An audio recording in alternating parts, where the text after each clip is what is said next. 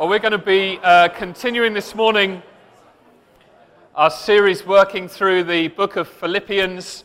The title for the whole series is Finding Joy. We've been looking at how to find joy in a whole raft of different life situations. This week, looking at the whole subject of finding joy in temptation. And I want to start out with what's going to be one of my all-time favourite illustrations. Apologies to those who've been around for a while and may have heard it before. It's the story of a basset hound named Tattoo, as reported in a newspaper several years ago. I quote, "Tattoo didn't intend to go for an evening run, but when his owner shut his leash in the car door and took off for a drive, Tattoo had no choice. A police officer named Kerry Filbert noticed a passing vehicle with something that appeared to be dragging behind it. As he passed the vehicle, he saw Tattoo. Officer Filbert chased the vehicle until it stopped. Here's the good news. Tattoo was rescued. The bad news. But not before reaching a speed of 30 miles per hour and rolling over several times. Now, to fully appreciate this story, the picture helps to some degree. You can't see the legs though. You have to remember that basset hounds come equipped with quarter-inch legs. If you think about it, this really is the most unfortunate dog to get caught by the leash in the door of a car traveling at speeds of up to 30 miles per hour. This dog was not built for such a trip. Nature didn't intend for basset hounds to ever run that fast. When God designed the basset hound, he didn't create it with the physique for 30-mile-an-hour sprints.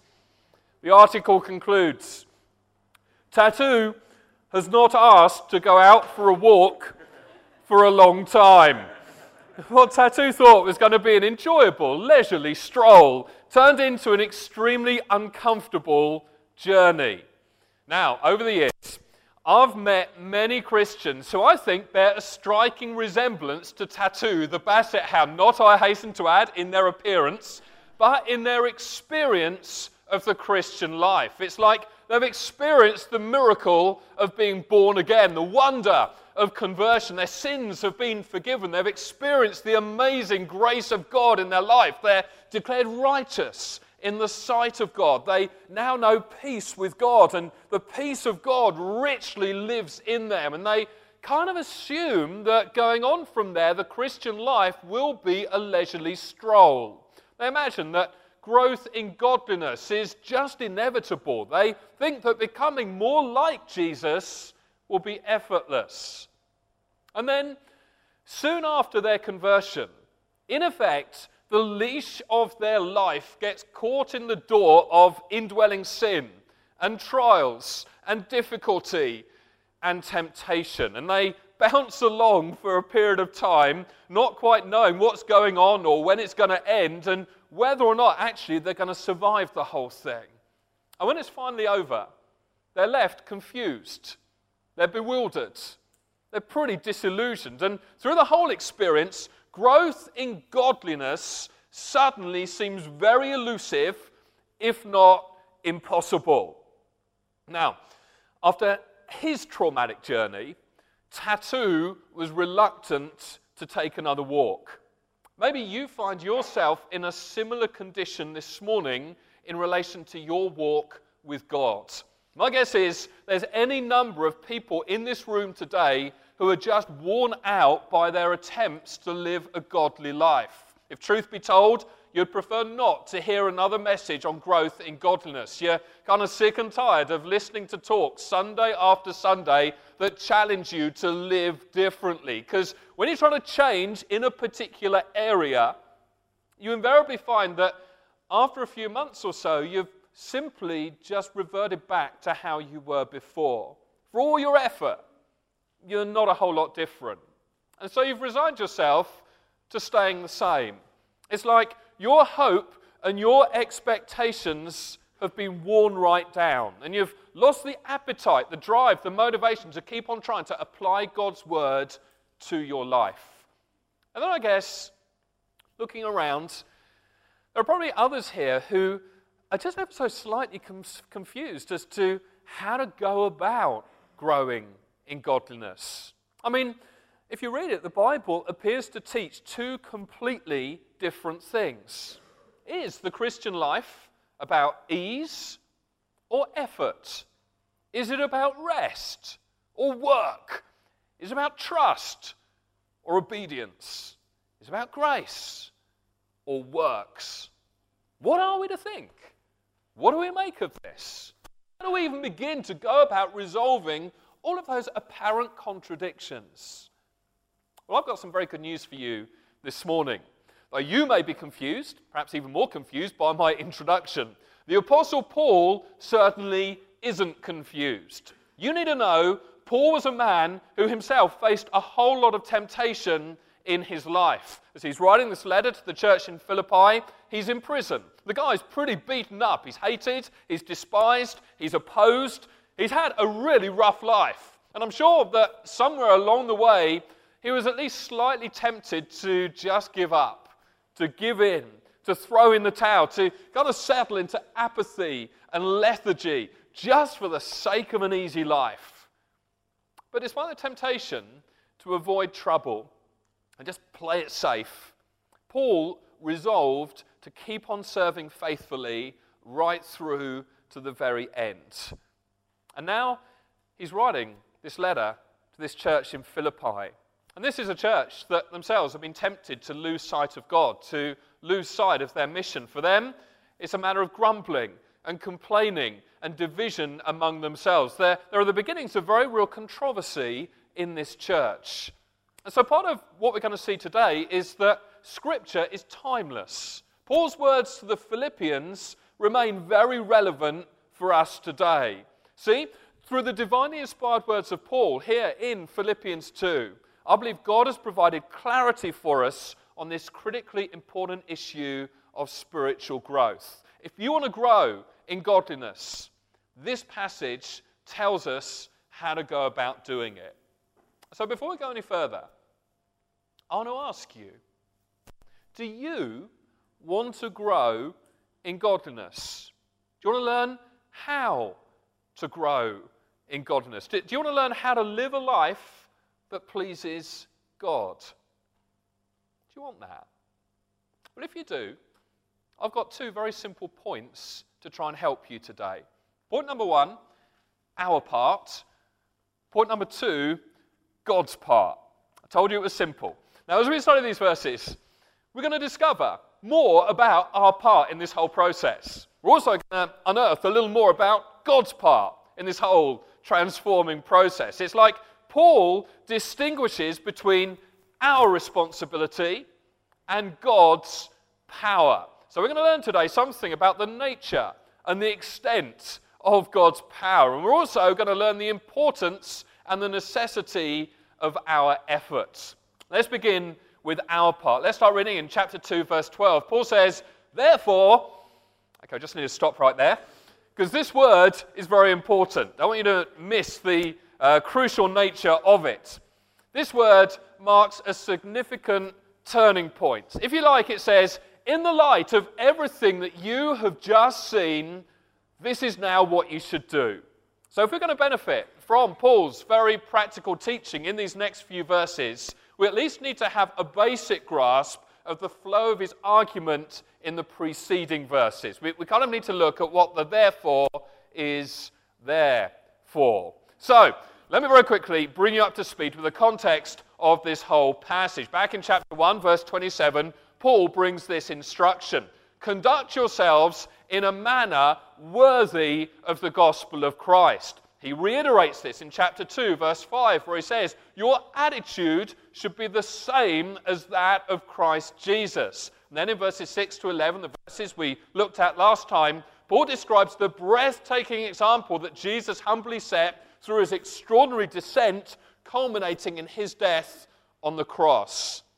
Before then scaling the peaks of the ascension and the exaltation of the risen and triumphant Jesus. Paul is saying, in light of the humility of Jesus to serve us, and in light of the greatness of Jesus who has now been exalted, surely we're going to aim to live our lives like Jesus, with Jesus, for Jesus, and by the power that Jesus has given us. And so in verse 12, Paul starts to spell out what this looks like in practice. He wants what Jesus did on the cross in the past to have a lasting impact to our lives in the present. He's concerned that we apply this on a day-to-day basis. He wants it to result in transformation and growth in our personal lives. You see, the truth of what Jesus has done on the cross isn't simply for us to admire, or even merely for us to tell our friends about. No, we're to apply it to our lives. Paul's wanting us to see that in view of the gracious work of Christ on the cross, we have a very clear role and responsibility in the pursuit of godliness. So he says, therefore, as a result of all of that, my dear friends, as you have always obeyed, not only in my presence, but now much more in my absence, won't you continue to work out your salvation with fear and trembling? Now, there's a whole lot of confusion and a whole lot of misunderstanding among Christians on this particular verse. So I want to just very quickly clear up what this text doesn't say. Paul does not say here, work for your salvation.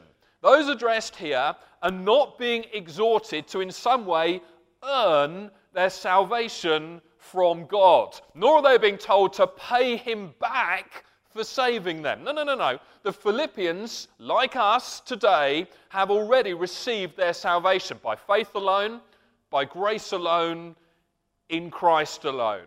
So fortunately, we don't have to earn our salvation. I mean, none of us could ever be good enough anyway.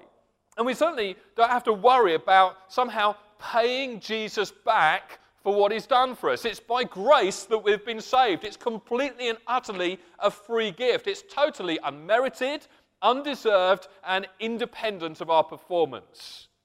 You get the point? Paul definitely isn't exhorting us to work for our salvation. However, neither is he saying, just relax. Won't you sit back? Be passive. Do nothing. No, he says, work out your salvation with fear and with trembling. That's our part. We're to work out our salvation with fear and trembling. So our part involves a specific action and it involves a certain attitude. We begin with action. Paul says we're to work out our salvation. In other words, growth in godliness doesn't take place apart from our active participation in this whole process. Notice in this text, we immediately encounter a command. Right at the very outset, we're informed of our responsibility, and we're told of the very real necessity of effort. So make no mistake about it.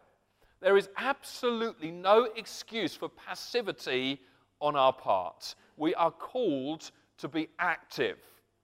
And I guess that shouldn't really come as a great surprise to us, because it's the consistent teaching of the whole of the New Testament. So, for example, Hebrews 12, verse 14, urges us to make every effort to live in peace with all people and to be holy. In 1 Timothy 4, verse 7, Paul says, train yourselves to be godly. Similarly, 2 Peter 1, verse 5 tells us to make every effort to add to your faith goodness, knowledge, self-control, perseverance, godliness, kindness, and love. So it's pretty clear. The Christian life is supposed to be active and not passive. This whole, if you want the theological term, sanctification process, or in layman's terms, this whole pursuit of godliness, this becoming conformed into the likeness of Christ, it doesn't just happen automatically. It requires striving. It involves training. It's dependent on us making every effort. In the words of John Owen, one of the great Puritan preachers, God works in us and with us, not against us or without us. God works in us and with us, not against us or without us. And commenting on this very passage in Philippians 2, C.H. Spurgeon, one of the greatest preachers of all time, he said, "The assistance of divine grace, the help of God's grace, isn't given to us to put aside our own efforts, but to excite them. God comes to us to work in us. To be indifferent? No! Just to wake you up. To work in us, to will with resolution and firmness. Does he work in us, having willed for us just to sit still?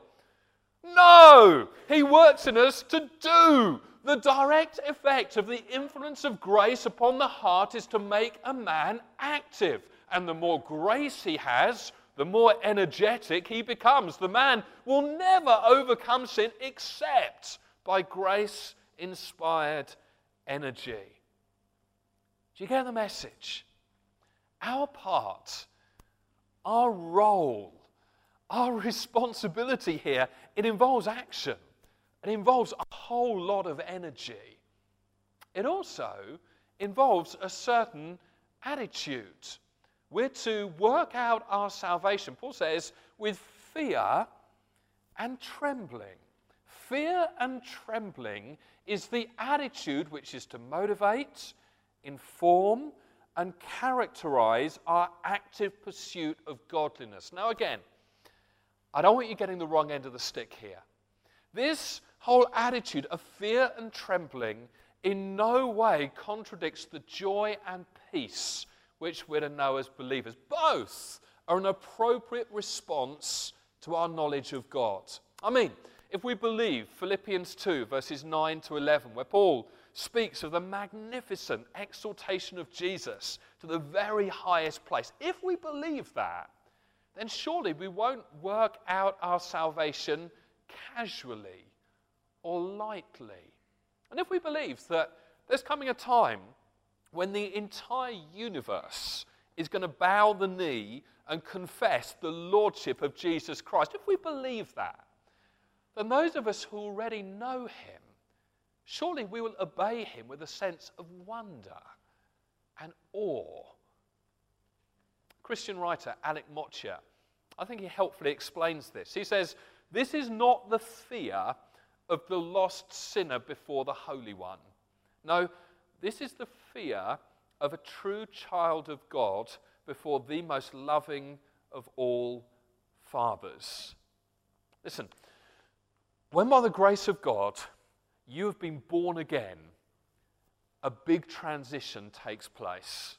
A big change occurs. God is no longer your judge. God is now your Father. And so you're now freed from the fear and the dread of one day standing before him and being the object of his legitimate wrath against your sin. Your sins have been dealt with. Through the sacrifice of Jesus Christ and through your trust, your faith, your confidence in his sacrifice, you have now been reconciled to the Father. And yes, there is an appropriate fear before God, but it's not the fear, it's not the dread of a lost sinner. It's the fear of a child of God before the most loving of all fathers. And as a loving father, he will discipline those he loves. The whole point of discipline is to teach us how to live best. It's to teach us how to live in the good of all God has for us, how to stay close to God, which really is the best place to be. So because he loves us, because he's a good father, he will discipline us. But he'll never punish those he loves, because he has already punished his son on their behalf. Jesus, once and for all, bore the punishment that our sins deserve, so that we ourselves don't need to bear that punishment ourselves. So if you're a Christian here today, and maybe you're going through a period of trial and difficulty and suffering, I'd suggest God isn't punishing you, because the punishment that we deserve for our sins was placed in entirety on Jesus. Let me just very briefly address anyone here today who perhaps hasn't come to that point, who maybe hasn't come to that point of faith in Jesus Christ. If you haven't turned from your sin, I'd be doing you a colossal disservice if I didn't at least tell you that you should greatly fear and dread God. Perhaps you're thinking, well, are you trying to scare me? Well, if truth be told, yes, I am. But I want you to consider for a moment the substance of this fear. And you'll see that ultimately it isn't me who's trying to scare you so much as God himself wanting to reveal himself to you. In his mercy, he wants to draw you to himself by showing you just how urgent your need really is. If you haven't turned from your sins, if you haven't placed your faith, your confidence in the work of Jesus on the cross for the forgiveness of your sins, and I want to say to you, you must fear God. You must dread him. I mean, think about it. If he was willing to see his own dearly beloved Son crucified to deal with the consequences of the sins of all those who would one day believe in him, how do you think he's going to treat those who reject his offer of forgiveness?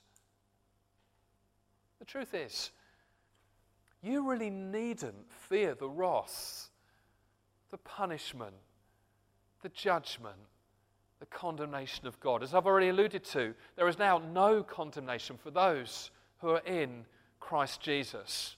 So the choice is simple. You can keep living with no reference to God.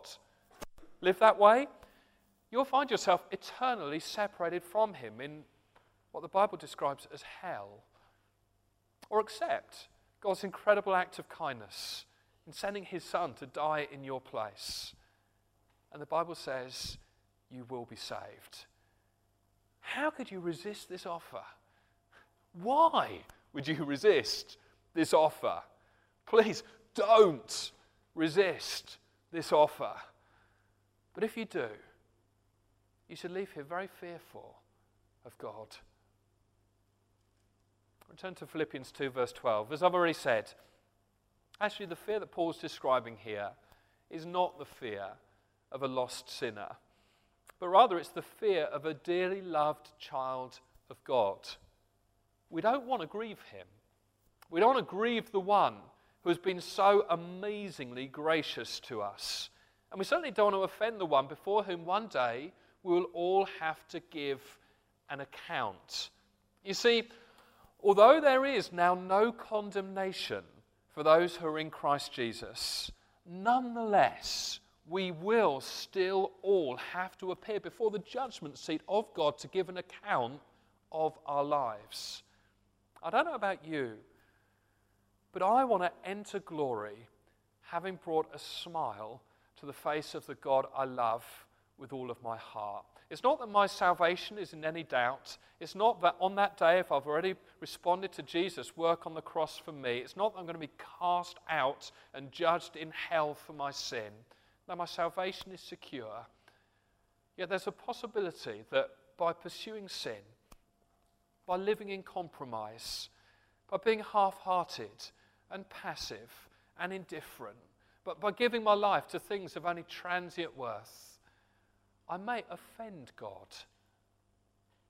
Just imagine looking God the Father in the eye on that final day, having to give an account for such a life, knowing all the time that in his grace, he'd given up his Son to death on the cross for you. No wonder Paul urges us to work out our salvation with fear and with trembling. That's what I suggest is in view here in this passage in Philippians 2 verse 12. Fear of grieving and offending a holy, gracious Father. To quote a guy called Sinclair Ferguson, it is that indefinable mixture of reverence, fear, pleasure, joy, and awe which fills our hearts when we realize who God is and what He's done for us. Another Christian writer, Jerry Bridges, he writes, as we grow in our love for God and our understanding of His love for us and what He has done for us in Christ, we will more and more delight to fear Him. Now, I don't know about you, but I've got to admit personally in my life, I don't think consistently I'm quite there yet. I want to have this fear and this reverence, this awe in my walk with God. I want to work out my salvation with fear and with trembling. But to speak of delighting to fear Him, consistently, I'm not always there. And maybe that's your experience as well. Maybe you hear this and you'd rather have the peace and the rest and the joy, but fear and trembling, that sounds a bit too heavy. I want to pray before we go any further. And I want to invite God to come and show Himself to us in all His fullness.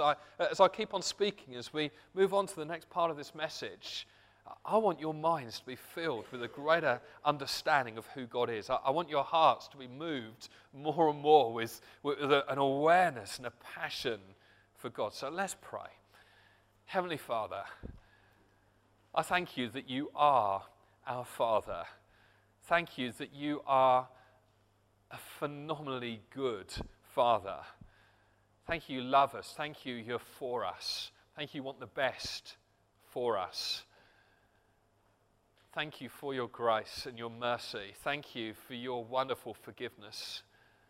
These are truths we bask in. These are truths we truly cherish and delight in. Yet, God, we don't want to be lopsided in our view of You. We want to see You as You really are, or at least as much as these frail physical bodies can cope with. So God, would You please send Your Spirit amongst us now? And in some way, would You open our eyes to the magnitude of the reality of who You really are? Your majesty, Your holiness, Your power. God, would You not merely fill our minds with intellectual knowledge? Would You touch our hearts as well? From the softest heart to the stoniest heart, would You work in our hearts? Would You draw our hearts more towards You? Would You cause us to feel a right response towards You? Let fear and reverence and awe and trembling be right there with celebration and joy. God, we want to see You as You really are. Stay with us. Open our eyes to You. I pray. Amen. Amen. Well, before we move on, let's just try and recap what we've seen. We've seen that our part in all of this, our part in training in godliness, it involves action. We're to work out our salvation. And it also involves a certain attitude. We're to work out our salvation with fear and with trembling. Now here's at least one way that I think this might apply to us. We are not to ask God to work in our place. We're not to ask God to work instead of us. We're not to passively wait for Him to come and in some magical way change us. We're not to think of our behavior as God's responsibility. Now you might be listening to that thinking, well, that's a bit obvious, but I want you to at least think for a moment about how you pray. How often do you find yourself in your praying effectively postponing your obedience to God by kind of pleading with Him to do for you what He has explicitly commanded you to do? How often do you do that? I don't know. Maybe you pray like this: God, stop me gossiping. God, make me holy. God, stop me lying. God, make me a better husband. Make me a better dad. God, make me obey my parents. Maybe you never pray that, but you could perhaps find yourself one day praying those kind of prayers. Look, you really mustn't hold God ultimately responsible for the lack of change in your life. Paul says you need to work out your salvation with fear and trembling. That's our part. Now let's just devote a few minutes to God's part. Prepare yourself to be encouraged. Please prepare yourself to be encouraged. The first half of this talk might have been a little on the heavy side. The second half, altogether different. Because although the call to work out our salvation is a command from God, is not an appeal to self-sufficiency.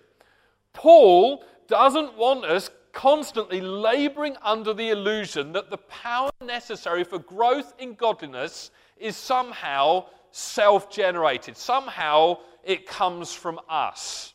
Now this passage clarifies how we're to grow.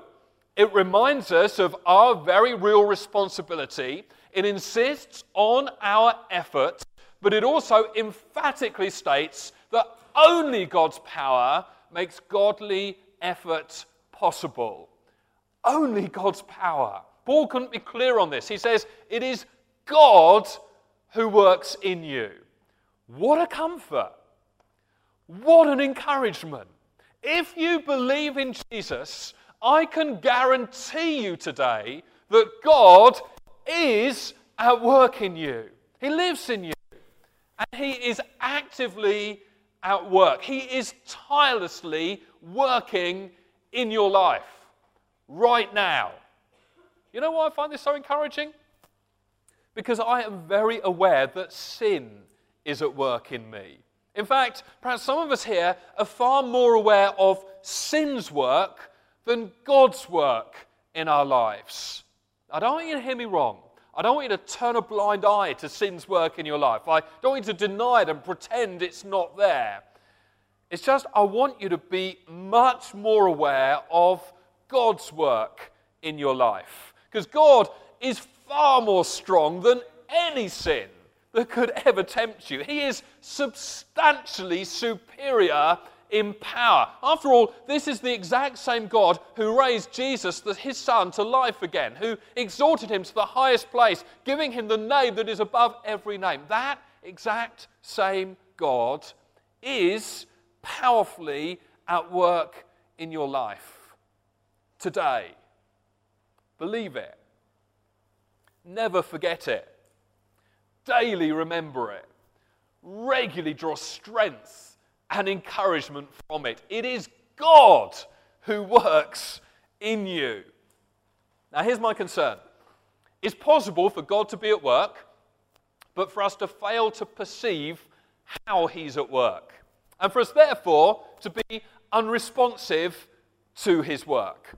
A guy called Henry Blackaby, he writes, one of the greatest tragedies among God's people is that while they have a deep longing to experience God, actually, they are experiencing Him day after day, but just don't recognize it. So let me ask you, do you recognize the work of God in your life? As you look back over the last week, do you recognize how God has been working in your life? You see, if you're a genuine Christian here today, God is at work in you. It's indisputable. To disagree with this is to call God a liar. As you look back over the last week, God has been at work. But it's my guess that a lot of the time, many of us are blind to what God's doing. Because a lot of the time, God's work in us isn't immediately or apparently spectacular. Very often, it's not so obvious for us to see. I want to try and illustrate this, try and help you get what I mean. Often, at the end of a meeting like this one, someone or a group of people will show a whole lot of courage and humility in approaching me. And the courage and humility isn't in the actual approach of me. I'm not that intimidating, I hope.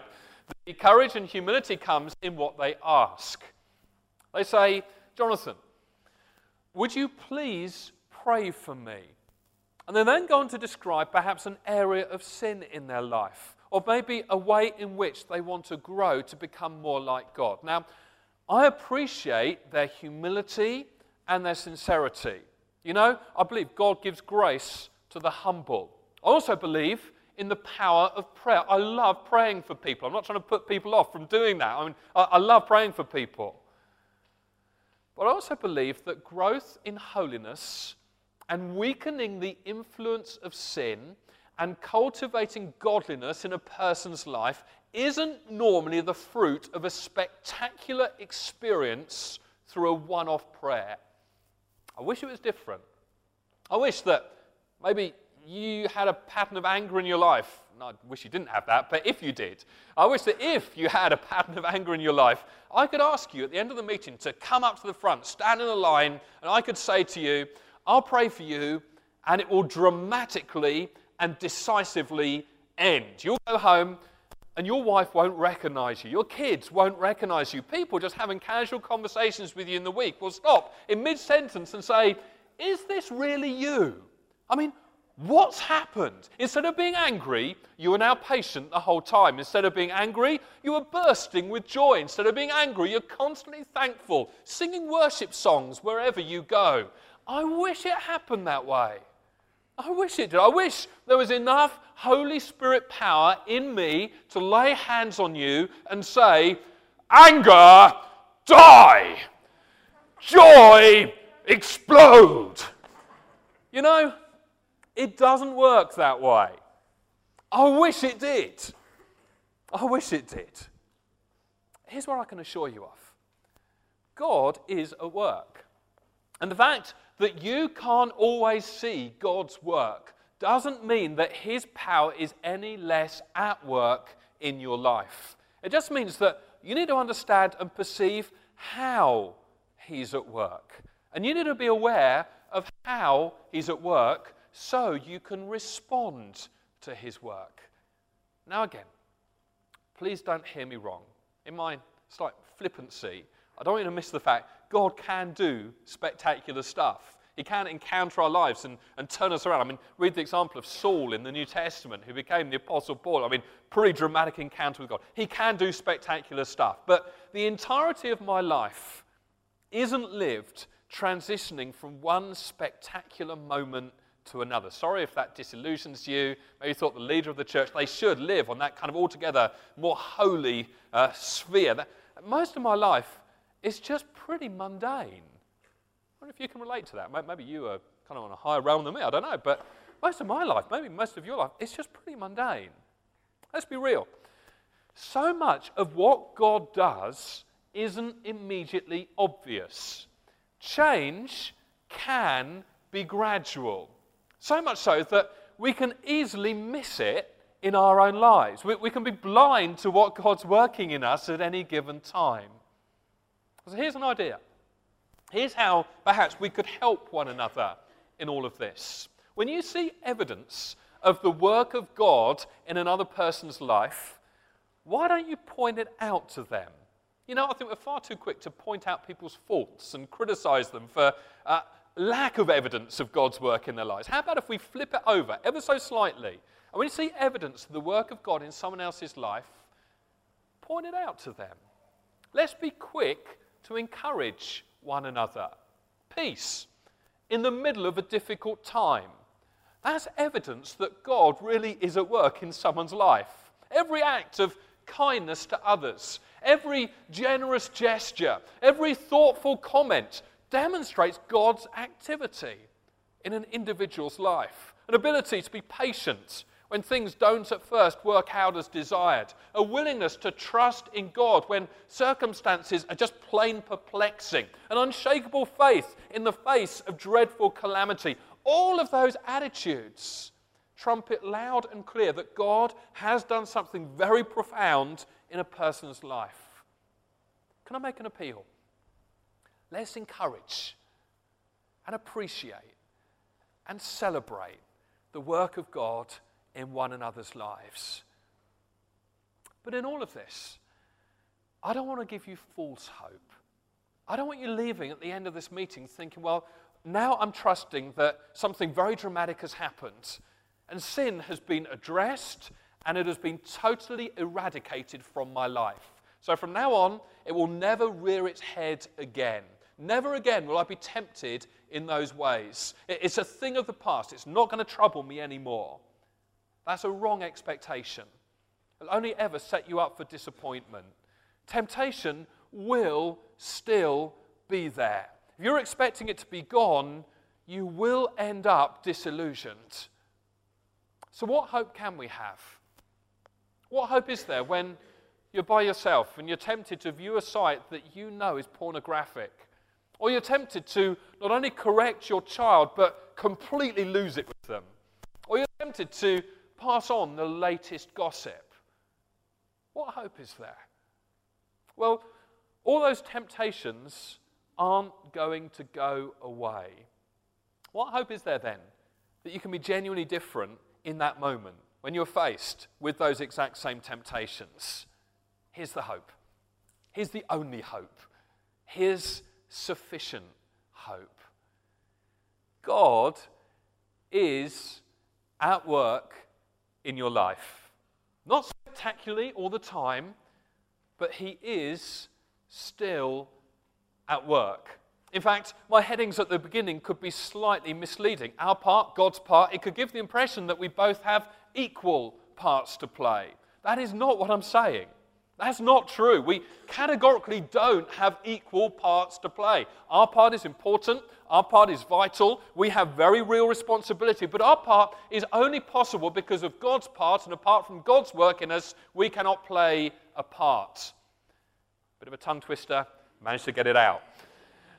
Really don't want you to miss this. God's part is so incredibly comprehensive. It is God who works in you to will and to act according to his good pleasure. Do you get the picture? It's amazing. When we become a Christian, it's like God places a whole new desire in us to willingly do his will. You'll have seen it. You'll have known it. You start asking questions like, well, I've been acting like this. I've been behaving in this way, but I'm beginning to wonder what God thinks about this. Have you got any advice for me? You've behaved in the past in a particular way, but you start thinking, well, what does the Bible have to say about this? And when you find out what God says, when you find out what the Bible says, there may still be a reaction in you. I'm not sure if I actually want to live that way. And it may take a while for your will to fully catch up with that, but it's like there's an inner desire to know what God wants and to live to please him. And you don't get it right all the time. And it can take a time to catch up with what God says. But that's the trajectory you start being on. God changes, starts working, starts molding your will, wanting you to become more like him. But not only that, he also provides us with the power by his Holy Spirit to act according to his good purpose. I chat with some people, they say, I really love to become a Christian, but I see what's asked of me and I could never do that. You're never expected to do it in your own strength. Yes, you're to put in work, but God promises to come to you by his Holy Spirit and empower you to live out the Christian life. Do you see? God doesn't merely work to strengthen us. God is physically working within us both to will, acting on our wills, and to act. He works at the level of our wills and the level of our doing. So I think, rather than being a disincentive to press on, Paul's argument here is surely the ultimate incentive to press on. I mean, if we really believe this, won't we be all the more determined to will and to act in ways that please our wonderful Heavenly Father? Because we can have every confidence that he who began a good work in us, he will carry it on to completion. And I'll tell you why. Because it's not dependent on us. It's dependent on God's work in us. And he's constantly at work, empowering our will and empowering our actions. In the words of one Bible commentator, and in many respects, This perfectly summarizes everything I've been trying to say. In fact, maybe I shouldn't have said any of that. I should have just given you this sentence and sent you on your way. This encapsulates it perfectly. God works and has worked. Therefore, we can and must work. For God works in us what is necessary for our human working. Let me say that one more time. God works and has worked. Therefore, we can and must work, for God works in us exactly what is necessary for our human working. This is why you can work. This is why you must work. This is why you can grow in confidence that you will grow in godliness. This is why you can overcome that persistent sin that in all probability you've been thinking about even as I've been addressing you with this message. This is why you can go away and you can cultivate all the fruits of the Holy Spirit working in you. Love, joy, peace, patience, kindness, goodness, faithfulness, gentleness, and self-control. This is why you can be conformed into the image of the likeness of Jesus. You can work because of his work in you. It is God who works in you to will and to act according to his good purpose. I believe God wants to speak directly into some of your personal situations. I believe God wants to meet you where you're at and encourage you and drive this message home. Because some of you, you'll be thinking, well, it sounds great in theory, but actually it's impossible. God would say to you, all things are possible. Maybe you're sitting there thinking, well, that illustration of Tattoo, the basset hound, that's mildly amusing, but yeah, I can relate to that. I feel like I can't go on. God would say to you, my grace is sufficient for you.